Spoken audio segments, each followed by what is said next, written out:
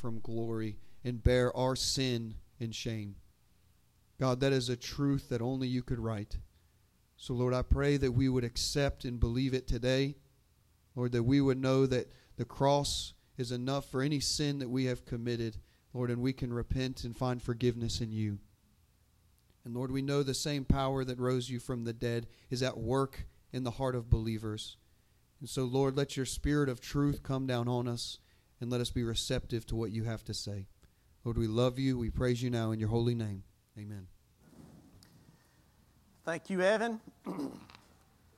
Mark chapter 14 is our place today. I want us to back up and overlap with a little bit of the text from last week, pick up in verse number 27, and we'll read through 42. Mark chapter 14, verses 27 through 42. This is crunch time in the earthly life of the Lord Jesus. This is Thursday night, late, and it's about to happen.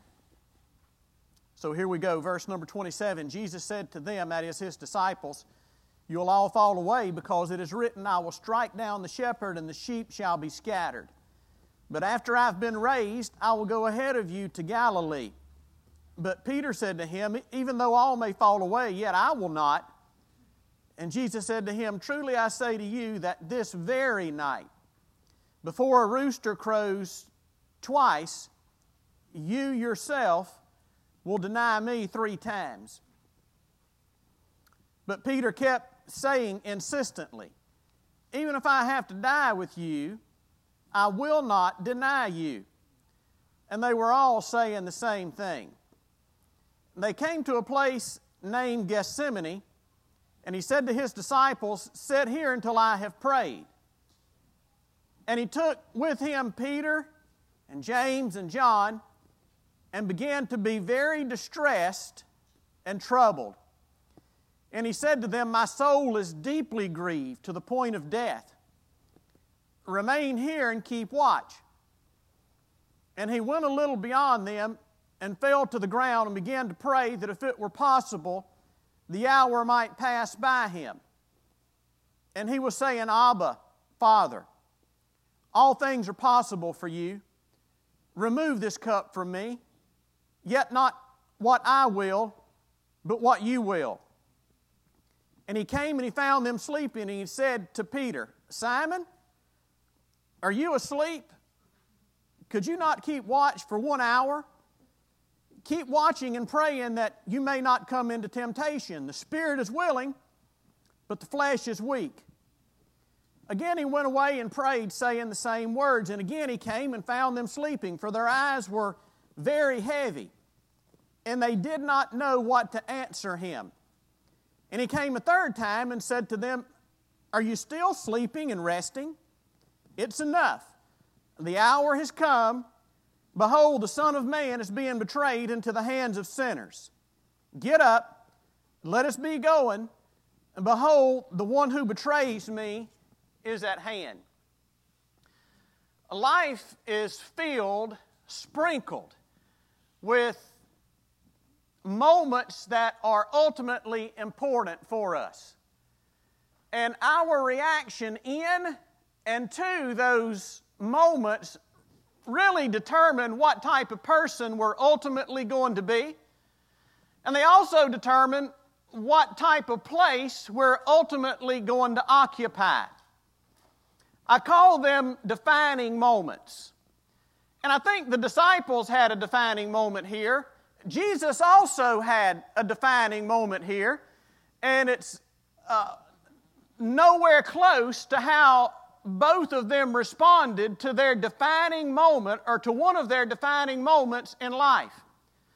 Now, there's not a whole lot more I can say to you as far as introducing defining moments, other than to go right into this message, because if I say too much more, I'm going to give away my entire message. So what do you say we just roll up our britches legs and jump right into this thing, and we use this passage as kind of the scriptural context from which we pull together our thoughts on a disciple's defining moments. Because you have them, and I have them. We all have them. And remember, how we respond to these significant moments in life is ultimately going to shape our identity and determine the path in life that we take.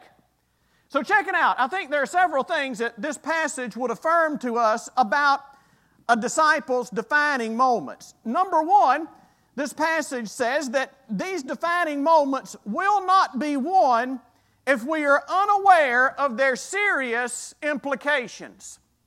Serious implications for defining moments. Now, what are some of the implications? That's a good question. You ought to know I'm going to give you a few. So here we go. Implication number one, defining moments will determine life's direction. They'll determine life's direction. Now check this out. This was indeed a defining moment for these, at least for these three disciples, Peter, James, and John. What they did in this crucial time, in this moment in their life, was going to determine the immediate direction of their life. Now hear me. Because they missed it, because they slept through it, they lost the battle in Gethsemane. So they didn't have a snowball's chance in hot water of surviving when they got to the crowded streets of Jerusalem and they were pressured as to who they were in relation to Jesus Christ. Are you following me? You see, they didn't lose out there in public. They lost in private. And you show me somebody who blows it on a public platform, and I'll show you somebody who lost the battle in private in a defining moment in their life. If we fail publicly, it's because we missed it privately. A defining moment will indeed determine the immediate direction of your life. It's no wonder that Peter failed just 5-6 hours later, because he missed it right here in the Garden of Gethsemane. He slept through his defining moment. Now, notice again what this passage has to say. Here they were with Jesus. They were in the Garden of Gethsemane, and there was something large looming ahead of them. Seems to me they should have been able to read in the tone of his voice, and the expression on his face, and the seriousness of his words, that this was no run-of-the-mill night, that this indeed was a defining moment. Something big was about to go down. They missed it, and it set in stone what was going to happen to them over the next few hours. And you see, that's true of us as well. One of the things that I have always had interest in ministry is what's known as church consultation. And you see, it's kind of big right now because we have so many churches, especially within the Southern Baptist Convention, that are literally dying. And church consultants, what they do, if churches are strong enough and courageous enough to ask for help, they will call for a very specialized, trained group of consultants to come in, and nothing is hidden before the eyes of these consultants, and they go through everything. They do member interviews, they look at business meeting minutes, they look at budgets, they look at everything that they can get their hands on in the life of that church that's been published for the past 50, 60, or 70 years in order to determine why this church is dying today. And do you know what most of the time, oh, by the way, I had a little bit of that training because I said I'm so interested in this. And I got to sit in, a couple of times with this process, and it's amazing to me what can be discovered. Most of the time, it's not because something big happened and it blew it up. Most of the time, a church is dying because it set itself on a fatal course because it missed a defining moment in its life. And sometimes it's 20 or 30 years back. When I was in seminary, one of my buddies who was in the PhD program at the time was pastoring a church in Fort Worth. And I'm telling you, this was a church that in its heyday, in the 1970s and 80s, was one of the flagship churches, not only in Texas, but in the Southern Baptist Convention. This is a church that, if you care about these things, it kind of tells you what kind of role they played in their community. They had a full gymnasium. They had a bowling alley. They had window-front shops, kind of like a little mall deal. If you could dream it, this church campus that sprawled over several blocks in Fort Worth, they had it. I mean, you can just tell by looking at these facilities that at one time there was some life here. And my friend is pastoring this church, and I went out there several times throughout this process, even spoke there on a number of occasions. This church, the inside, the sanctuary would seat about 1,200. Watch me. I would preach to about 35 huddled right down front. So, and it was like death. So in the consultation process, I began to look and try to figure out, why is this church that was once so vibrant, why is she dead today? And it's just a matter of time before this building is auctioned off at a public auction, when these last 35, who were all over 70, finally kicked the bucket. And we began to dig around, and this is what we found. In the early 1980s, there was a pastor there, and man, the church was in its heyday. But the pastor saw what was taking place. There was a demographic change going on in Fort Worth at that time. Not good, not bad, just a demographic change. And this pastor had a big heart. He saw what the change was. The area in which they were in was transitioning, and it was coming predominantly Hispanic. So the pastor says, we have got to reach these Hispanics. But guess what? I mean, we can have these grand ideas of having a cross-cultural church and all of that, but people just like to flock together with their own kind. Are you with me? Now, we can grow beyond that, but in the initial stages of evangelism, it's not that way. It's hard for a bunch of gringos to reach a purely Spanish-speaking Hispanic culture. It's just difficult. So the pastor saw this. So he brought in a guy and began to groom him, kind of like Pastor Tony Dees. Brought him in and began to groom him, and this guy was beginning to reach Hispanics in all sorts of numbers, and they were coming to church. But guess what happened to those old mossy-back Southern Baptist gringos? They didn't like that. This was their church. So the pastor says, guys, this is what we need to do. We need to sell this church. No, we don't need to sell it. We need to just give it. Let's just give it to this pastor who's doing a tremendous job of reaching this community. And let's you and I go out here on the outskirts of town, and we'll begin to reach another part of the suburbs of Fort Worth. And they said, no, we're not going to do it. That was a defining moment. And they did not have the character to pass the test. And today the church is not being used by anybody. It's empty buildings. It's got cobwebs in it. It's dilapidated. And the city of Fort Worth is about to condemn it to tear it down. Oh, by the way, there was another guy who said, well, if y'all are not going to go out there, I'll go out there and start a church from scratch. Guess what it's doing today? Blowing the doors off. And you see, what happened is that church missed its defining moment in life. But you know, it's true of people as well. You can do the same thing with individuals. It doesn't just work for churches, it works for individuals as well. You can look at somebody who is on Skid Row. And friend, most of the time you can trace it back to where they left the road, where they did not respond correctly in their defining moment. And how they responded or did not respond determined the type of person they were going to be, and it determined the direction of their life. That's what defining moments do. And here these boys were right in the midst of a defining moment, and it determined the direction, the immediate direction of their life, and they lost the battle, not in public, but they lost the battle in private because they missed this defining moment. Now, I wish there was some way I could tell you how you could know when you're in one of these pivotal decision times, defining moments of life. But the bottom line is, I can't tell you that. And the reason I can't tell you that is because of point number 2, because defining moments are often disguised. They're often disguised.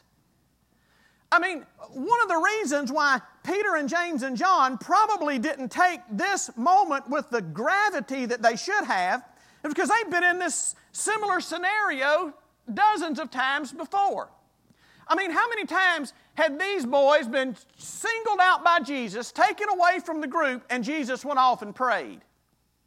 How many times had they seen Jesus with his back against the wall, thinking there's no way out of this, and he performed a miracle and everything changes?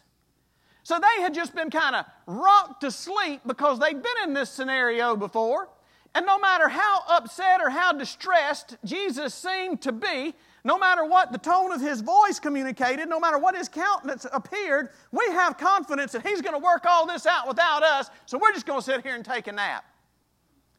You see, their defining moment was kind of disguised, just as any other of the other times that they'd been in a similar scenario. Not knowing that this was it, boys. This is the time. What you do right here is going to cast the die for what you're going to do successively in the immediate few hours in the immediate future. So since they are often disguised, therefore, we must be alert to His Word. Got to be alert to His Word. Notice what it is, and notice how they missed it over and over and over and over. How many times had he talked about what was going to happen to him? And it seems that they just missed it.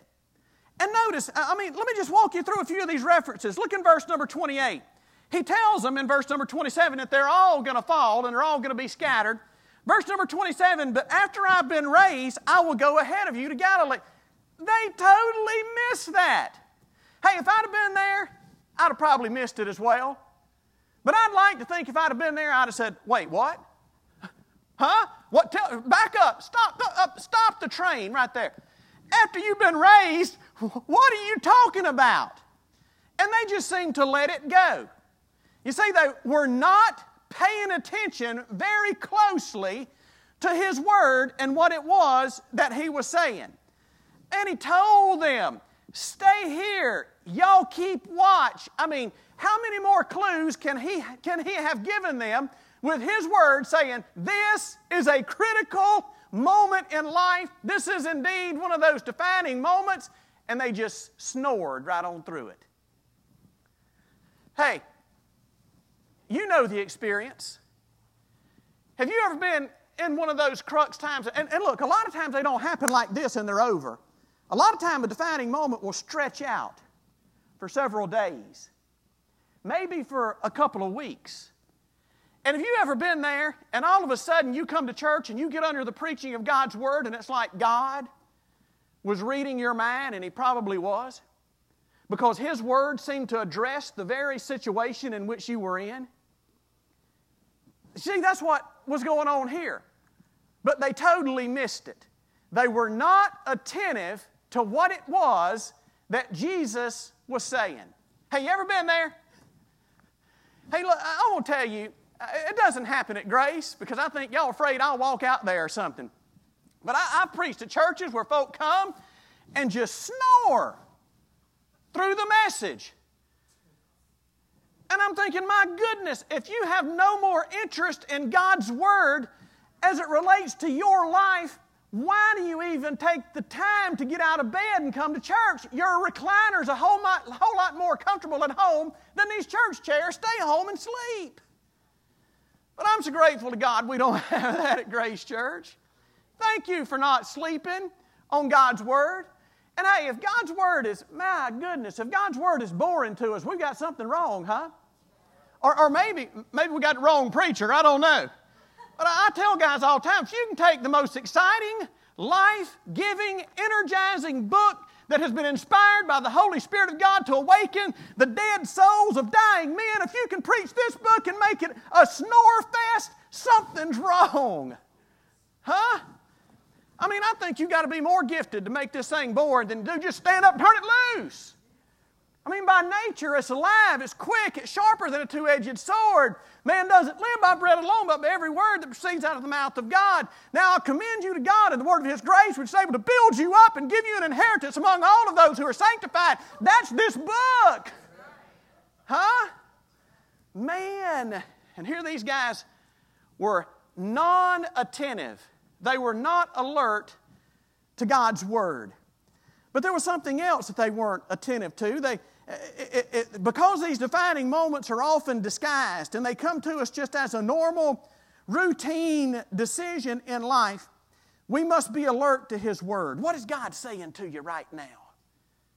What contemporary rhema did God give you in your quiet time yesterday that may help you understand this moment that you're facing today? See, that's why it's so important to stay current with Him. Not only must we be alert to His word, but we also must be alert to His warning. To His warning. Look what He said in verse number 38. He said, keep watching and praying that you may not come into temptation. Look, Jesus told them right here, said, boys, if you don't stay alert now, you're not going to pass the temptation that's coming to you in a couple of hours. See what I'm saying? I mean, He gave a very clear warning. He said, keep watch, stay alert. You remember that word, keep watch? You remember our reference in Revelation about not getting your clothes burned? It's the same word. And I would be very comfortable in saying they got their clothes burned because they slept while they should have been on watch. Hey, can I also say this? While you're asleep, your enemy's hard at work. Did you know that? If you are sleeping spiritually, I promise you, while you're asleep spiritually, the enemy is working overtime. Notice, while they were sleeping, where was Judas? What was he doing?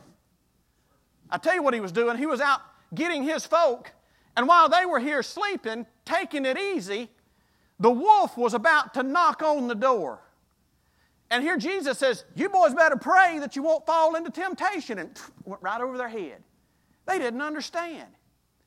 And you see, so many times that's exactly what we do. Have any of you had this experience? You ever been in just a regular routine moment where you thought everything was just fine and all of a sudden the Spirit of God put a check in your spirit? And it was kind of a warning. Something's not right. I better put my antennas up. I better pay close attention. And you don't. And you go ahead and run roughshod into it. How's that usually turn out? It doesn't turn out well at all, does it? And you see, that's what was going on with these guys.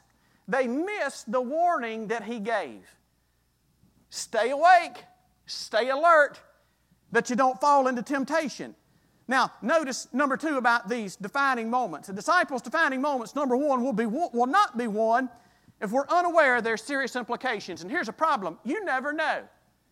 You might have a defining moment today. You might have a defining moment tomorrow that is going to determine the direction of your life. Man, I look back over my life and I think of some of those critical, pivotal moments and how they turned out and who I became because of them, either positive or negative.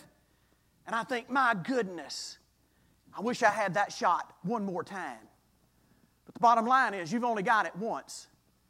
And we can't afford to botch this thing. These moments will not be won if we're not aware of their serious implications. But number 2, they'll not be won with good intentions alone. Man, I know a lot of people got good intentions. They tell me all the things they are going to do, but they seem to never get them done. And look what it was that Peter did right here. In verses 29 through 31, Peter had good intentions, did he not?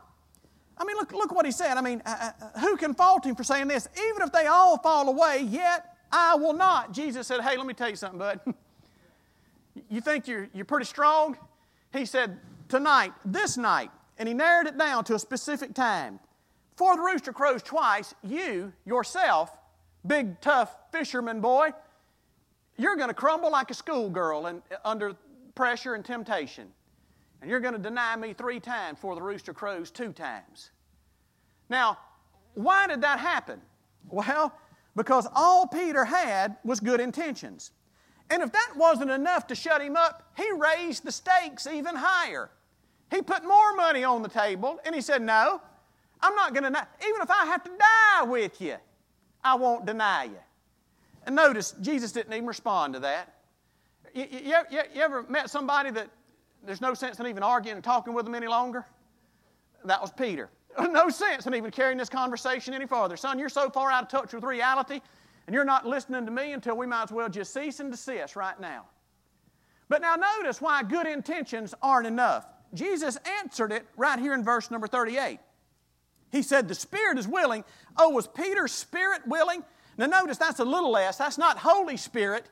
That's the spirit of man. He says the spirit is willing, but the flesh is weak. Now, here's the deal about the flesh. When he says the flesh is weak, he means the flesh is weak in accomplishing the will of God. The flesh is pretty dang strong when it comes to accomplishing your will. Are you following me? I mean, it's strong when you're doing what you ought not do. But as far as doing something that pleases God, it's absolutely impossible. Read Romans chapter 8. Paul talks about those who are under the influence of the flesh. He said, for it is impossible for them to please God. And here Peter was. He said that because he was under the influence of the flesh. So how do you know when you're acting under the influence of the flesh? I'm so glad you asked. That's another good question. Here you go. Number one, when you're acting under the influence of the flesh, you will have fall-producing pride. Fall-producing pride.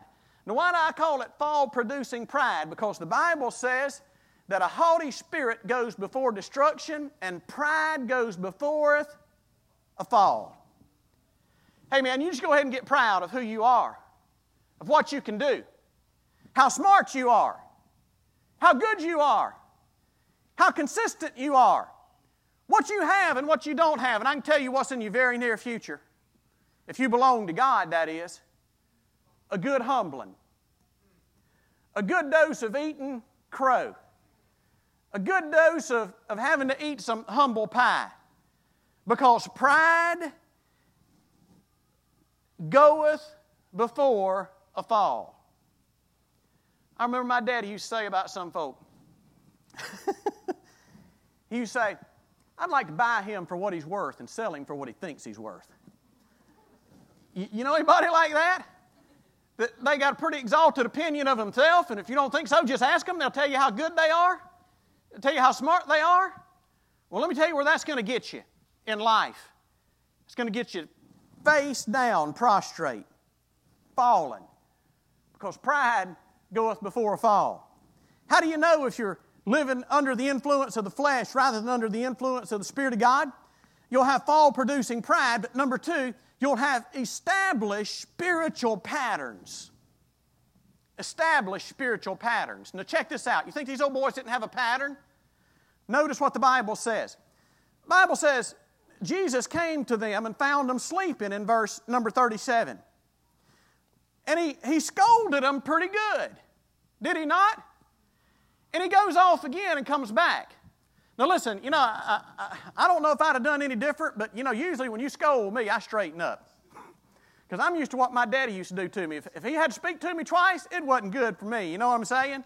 Just wasn't good. But these boys they were caught in a spiritual cycle of bad patterns and bad habits. So notice in verse number 37, he catches them sleeping, rebukes them. Verse number 30, he goes away and prays the same words. He comes back again in verse number 40, and look what they're doing again. Sleeping again. He goes back and comes again to them, verse number 41, he came a third time and found them sleeping again. Now, is that a pattern? If Jesus would have went off one more time and came back fourth time, does any of you want to guess, venture a guess of what they would have been doing? Sleeping. There's no doubt. And do you know how it is that you can tell when you're living more under the influence of the flesh than you are the Spirit? Because there will be established, spiritual, unhealthy patterns in your life. Now look here.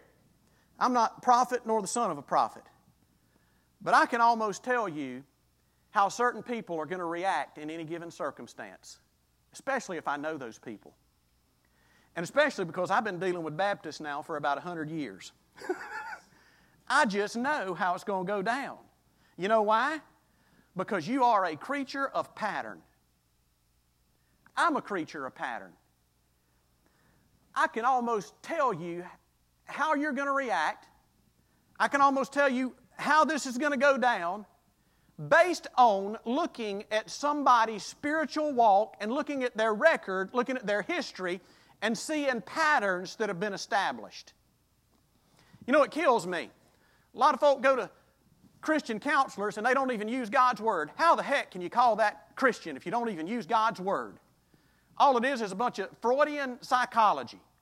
But I want to tell you, man, when you get to know the Word and you get to know people, you get to know yourself, you can see that, you know what? I'm broken. I'm broken. Every time I'm confronted with this scenario, this is the pattern of my life. And if you have patterns that are established, that are unhealthy, that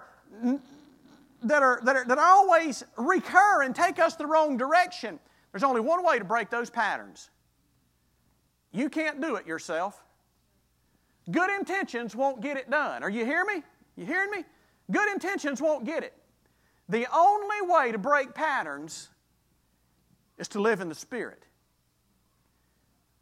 Romans chapter 8, we've been there, we've done that.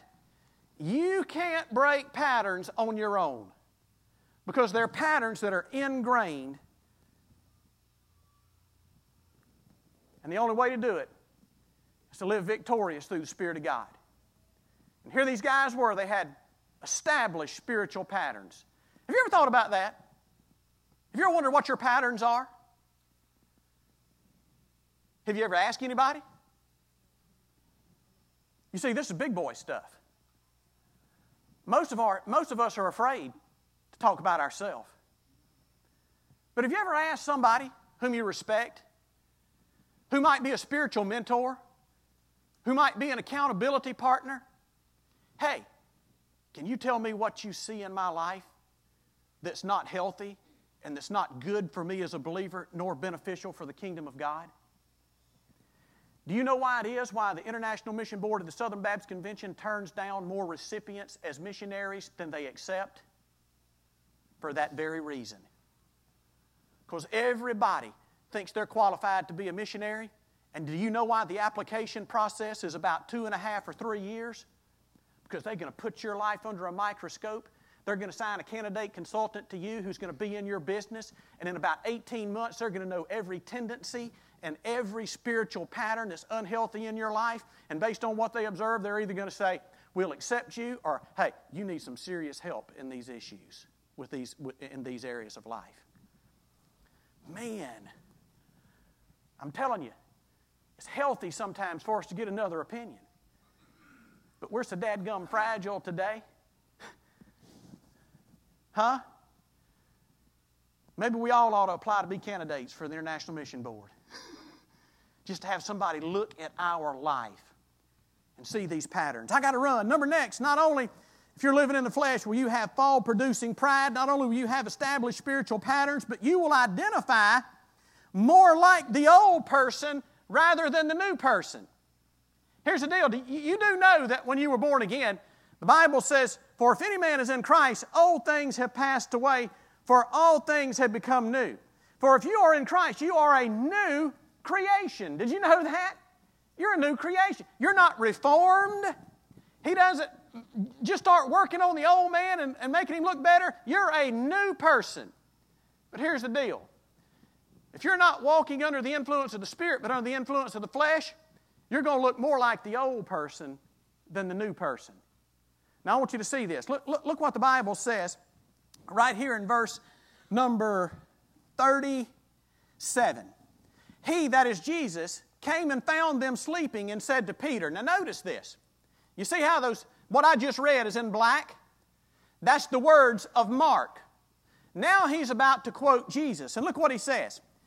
And he came and found them sleeping and said to Peter, Simon, are you sleeping?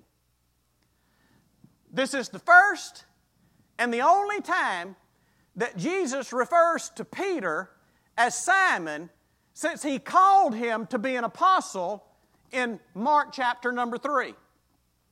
Because immediately when He calls him to be a disciple and to be an apostle, guess what He does? The Bible says He changed his name. And He changed it to Peter, which means stone. Because that's what He was going to make him. He's going to make him a rock. And now here Peter is asleep. And Jesus comes back, and Jesus doesn't even call him by his new name. What He calls him? He calls him Simon. You know what He's saying? He's saying, son, you're not giving any indication at all that you've been changed. You've been walking with me now for 3 years. And you look right now just like you did when I found you 3 years ago. You look like the old person. My goodness. I hate to admit how many times I look more like the old man than I do the new man. But that's what happens when we're walking under the influence of the flesh. And I want to tell you, we're not going to attract anybody to give a look at Christ seriously if we ourselves aren't looking like a new person, the new person whom He's made us. Notice number next. These type of defining moments will not be won with good intentions alone because of the weakness of the flesh, but they will be won by knowing the will of the Father. Now notice what it is that Jesus said here in verse number 36. He said, Abba, Father, all things are possible for you.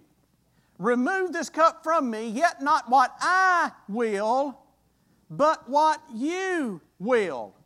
Hey, can I say to you that Peter, James, and John lost the battle, and because they lost the battle, they failed in their hour of temptation on the streets of Jerusalem 2 or 3 hours later.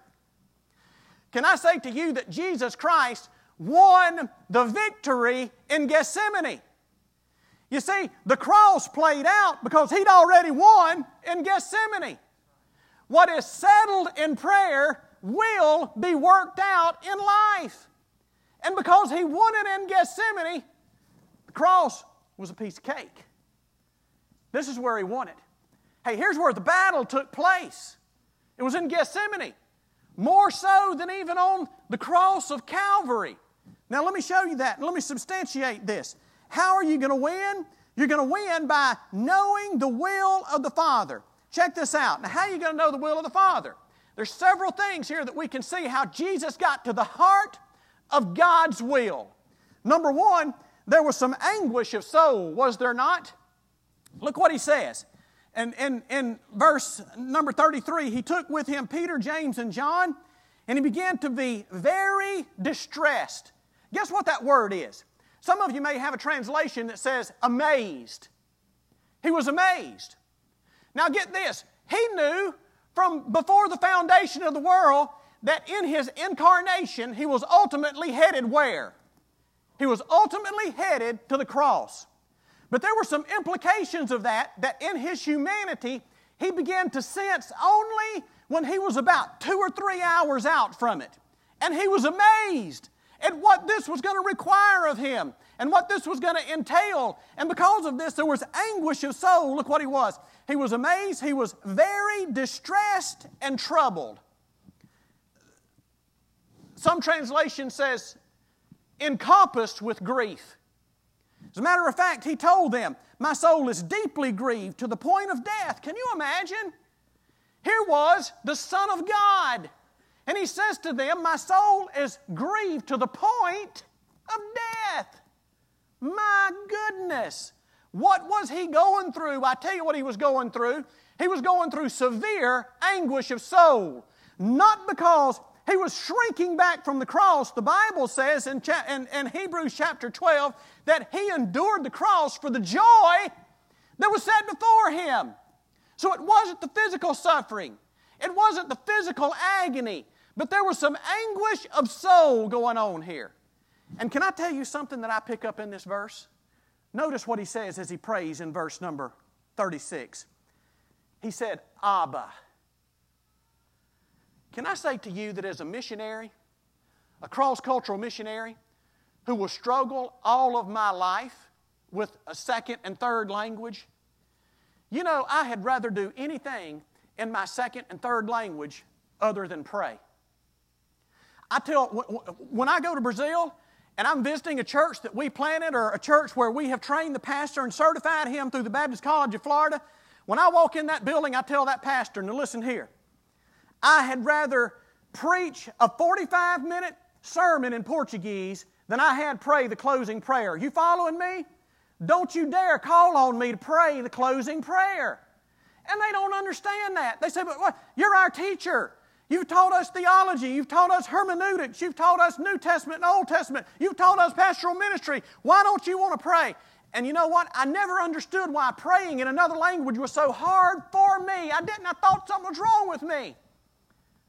And I talked to a veteran missionary of about 30 years one time, and I was telling him about it. You know what he said? This is what he said. He said, brother, that's natural. He said, let me tell you why. He said, because prayer is the most intimate form of communication a human being has. It's an intimate conversation between you and your Heavenly Father. And anytime you talk with Him, you naturally resort to your mother tongue. And do you know what Jesus did right there? He resorted to His mother tongue. His mother tongue is Aramaic. Guess what Abba is? It's Aramaic. You see what I'm saying? He was getting down to business. It wasn't time to speak Greek. It wasn't time to speak Hebrew. It was time to communicate with my soul. And when I communicate with my soul, I communicate in my mother tongue, in my heart language. So he was crying out to God. And my theory is the only reason he began to speak in Greek was so those boneheads that was back up the hill sleeping could hear it and understand it maybe. But he was in anguish of soul. Check out, hey, that's how he got to the will of the Father. Now look what else he did. How else do you know the will of the Father? Number one, Jesus come to grips with God's will through anguish of soul, but he also come to grips with it through hours of supplication. He kept going back, and look what he was doing. He was falling down on the ground, prostrate, praying to God.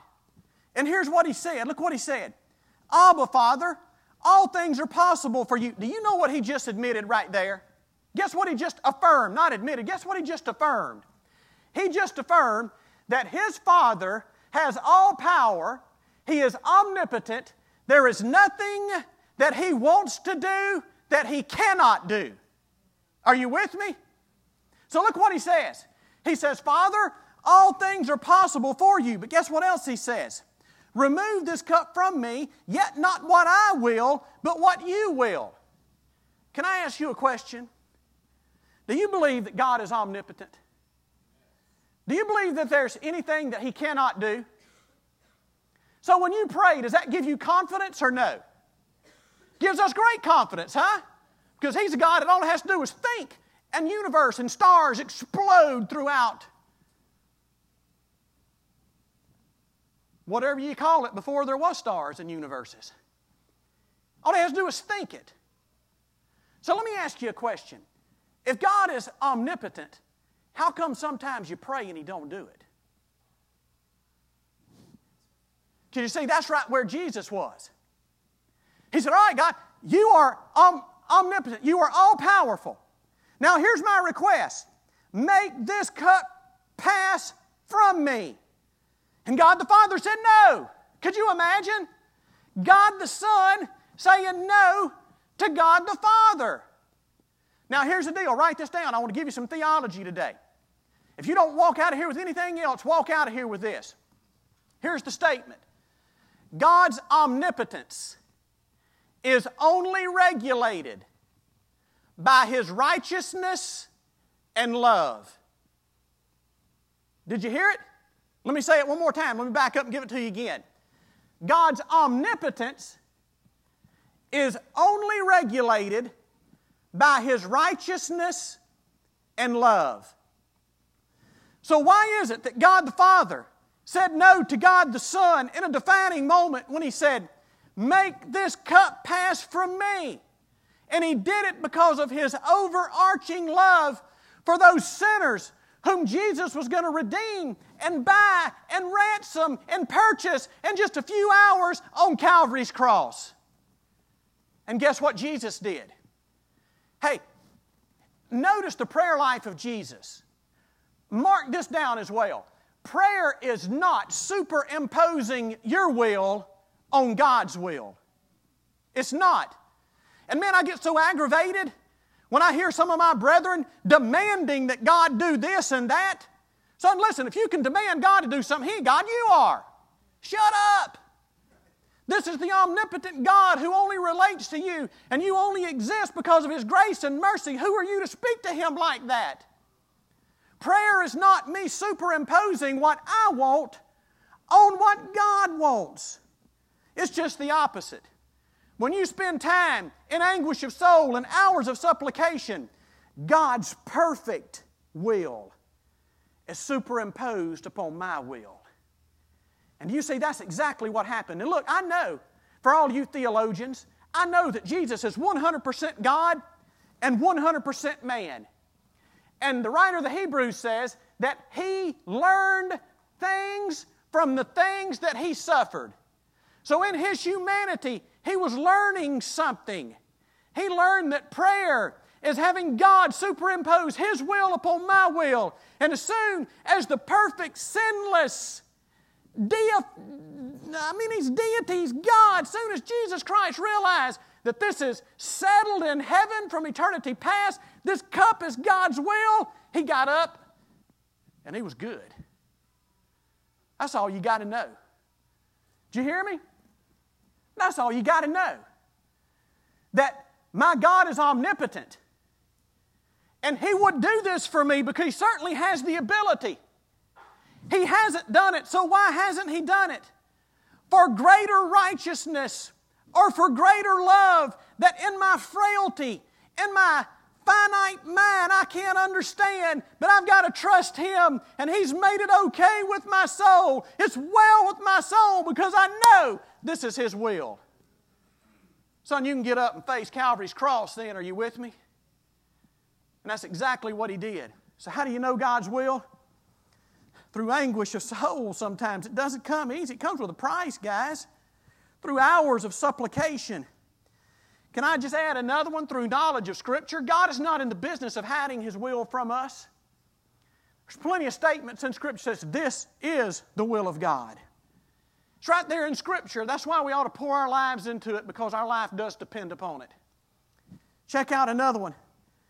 Through counsel with the saints. Now I know ultimately that nobody can say what God's will is for your life. That's between you and God and His Word and hours of supplication and anguish of soul. But can I say this to you? I don't understand this. For the life of me, I don't understand this. But I guess I was once like that. Once like this. Man, if I'm in a defining moment and I've got to know that this is the path God has for me and this is God's will, let me tell you what I do. I don't plow that row alone. I'm on the phone with people who I know, and who I know is walking with God, and who I know are in tune with the Spirit and have knowledge of His Word.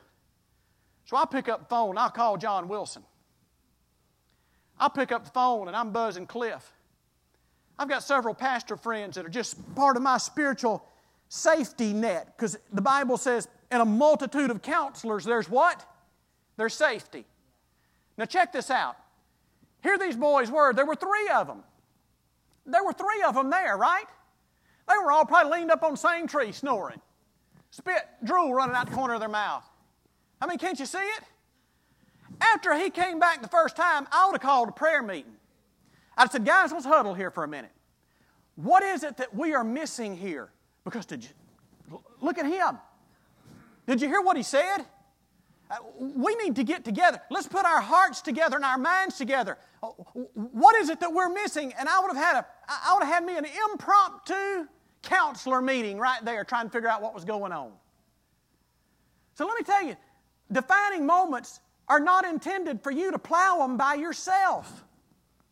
God has indeed put a community of saints around you. And He's put them around you for this reason. So sometimes just pull up and ask somebody, say, hey, man, I'm going through, hey, would you be willing to make yourself vulnerable and say, can you help me with this? This is what I'm facing, and I know this is big, and I can't afford to get this wrong. Can you help me here with this? But yet I see folk all the time who tell me that God's called them to do this, and buddy, they strike off and they don't ask the first person. Forget the fact that there's people around them that's been doing it longer than they've been alive. Huh? Forget the fact there's people around them with 4 times the experience and 9 times the education. They just, by God, strike off and do it on their own. Listen to me. You're walking in the flesh, Jack. That's fall-producing pride. And I can say that you're going to come back with your tail tucked between your legs, having missed a defining moment of your life, just like these old boys did. Huddled together with somebody who knows how to get a hold to the throne, with somebody who knows God's Word, somebody who's familiar with walking in the Spirit, and track through this defining moment. I got to hurry. How much? Woo, I got 2 minutes. Here we go. Look.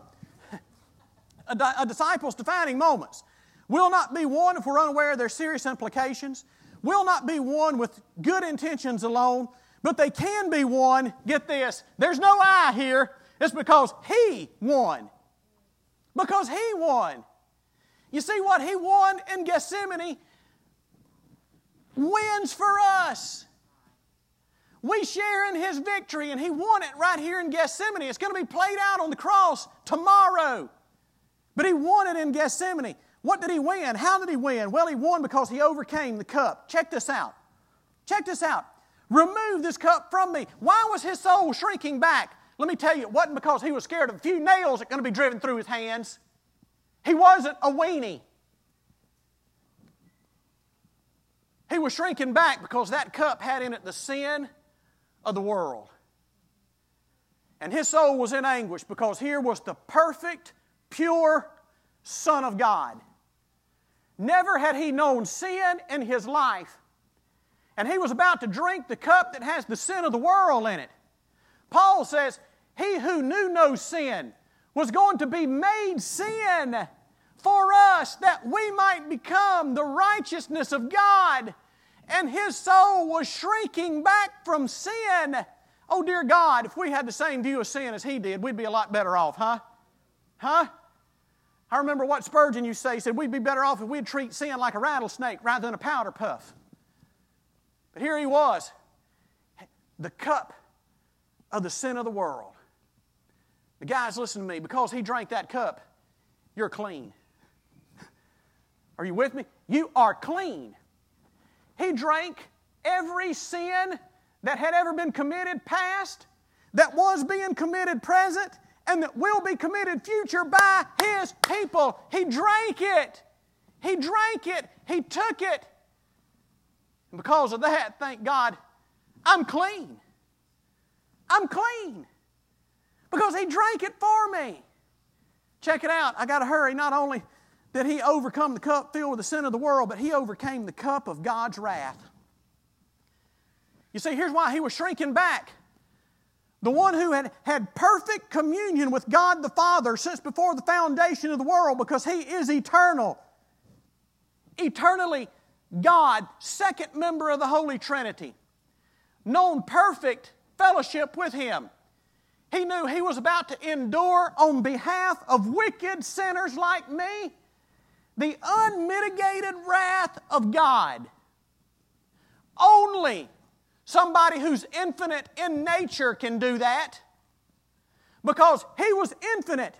He bore the wrath of God, the full measure of God's wrath for a finite amount of time. For 6 hours on one Friday. From 9 to 3. He bore the infinite wrath of God. He paid the price for every sin, for every white lie, for every child molester, for every murderer. He paid the full price of it. Jesus paid it all. All to Him I owe. Sin had left a crimson stain. He washed it white as snow. He stood in my place and your place. Do you understand why only an infinite God can do that? Let me tell you something. If God would have poured out His wrath on a finite human being that was not God in nature and makeup, He would have obliterated them. And He endured it. And He conquered it. He satisfied it in a finite amount of time. Now get this. Because you're not infinite. If you're never born again, you will endure the wrath of God for an infinite amount of time. Do you see the difference? The God-man who was infinite in nature, He endured God's unmeasured wrath for a finite amount of time, and it was over. But for a human being who's never been born again, and who is, because he's a human being and mortal, is finite in nature, God can't pour it out on you all at once. But righteousness demands that sin be paid for. And the only way He can do it is stretch it out for an infinite amount of time. That's suffering in eternity. This might be a defining moment in your life where God's saying to you, how you respond today just might determine your eternity. Are you willing to humble yourself and accept what Christ did on Calvary's cross in your stead? Or are you going to be prideful enough, stubborn enough, hard-headed enough to endure it yourself infinitely throughout eternity? If it's a defining moment, in Jesus' name, make it good. Would you stand with me, please? Father in heaven, thank You for Your word. God, may we be alert to it. May we be hearers. May we be doers. God, may we not miss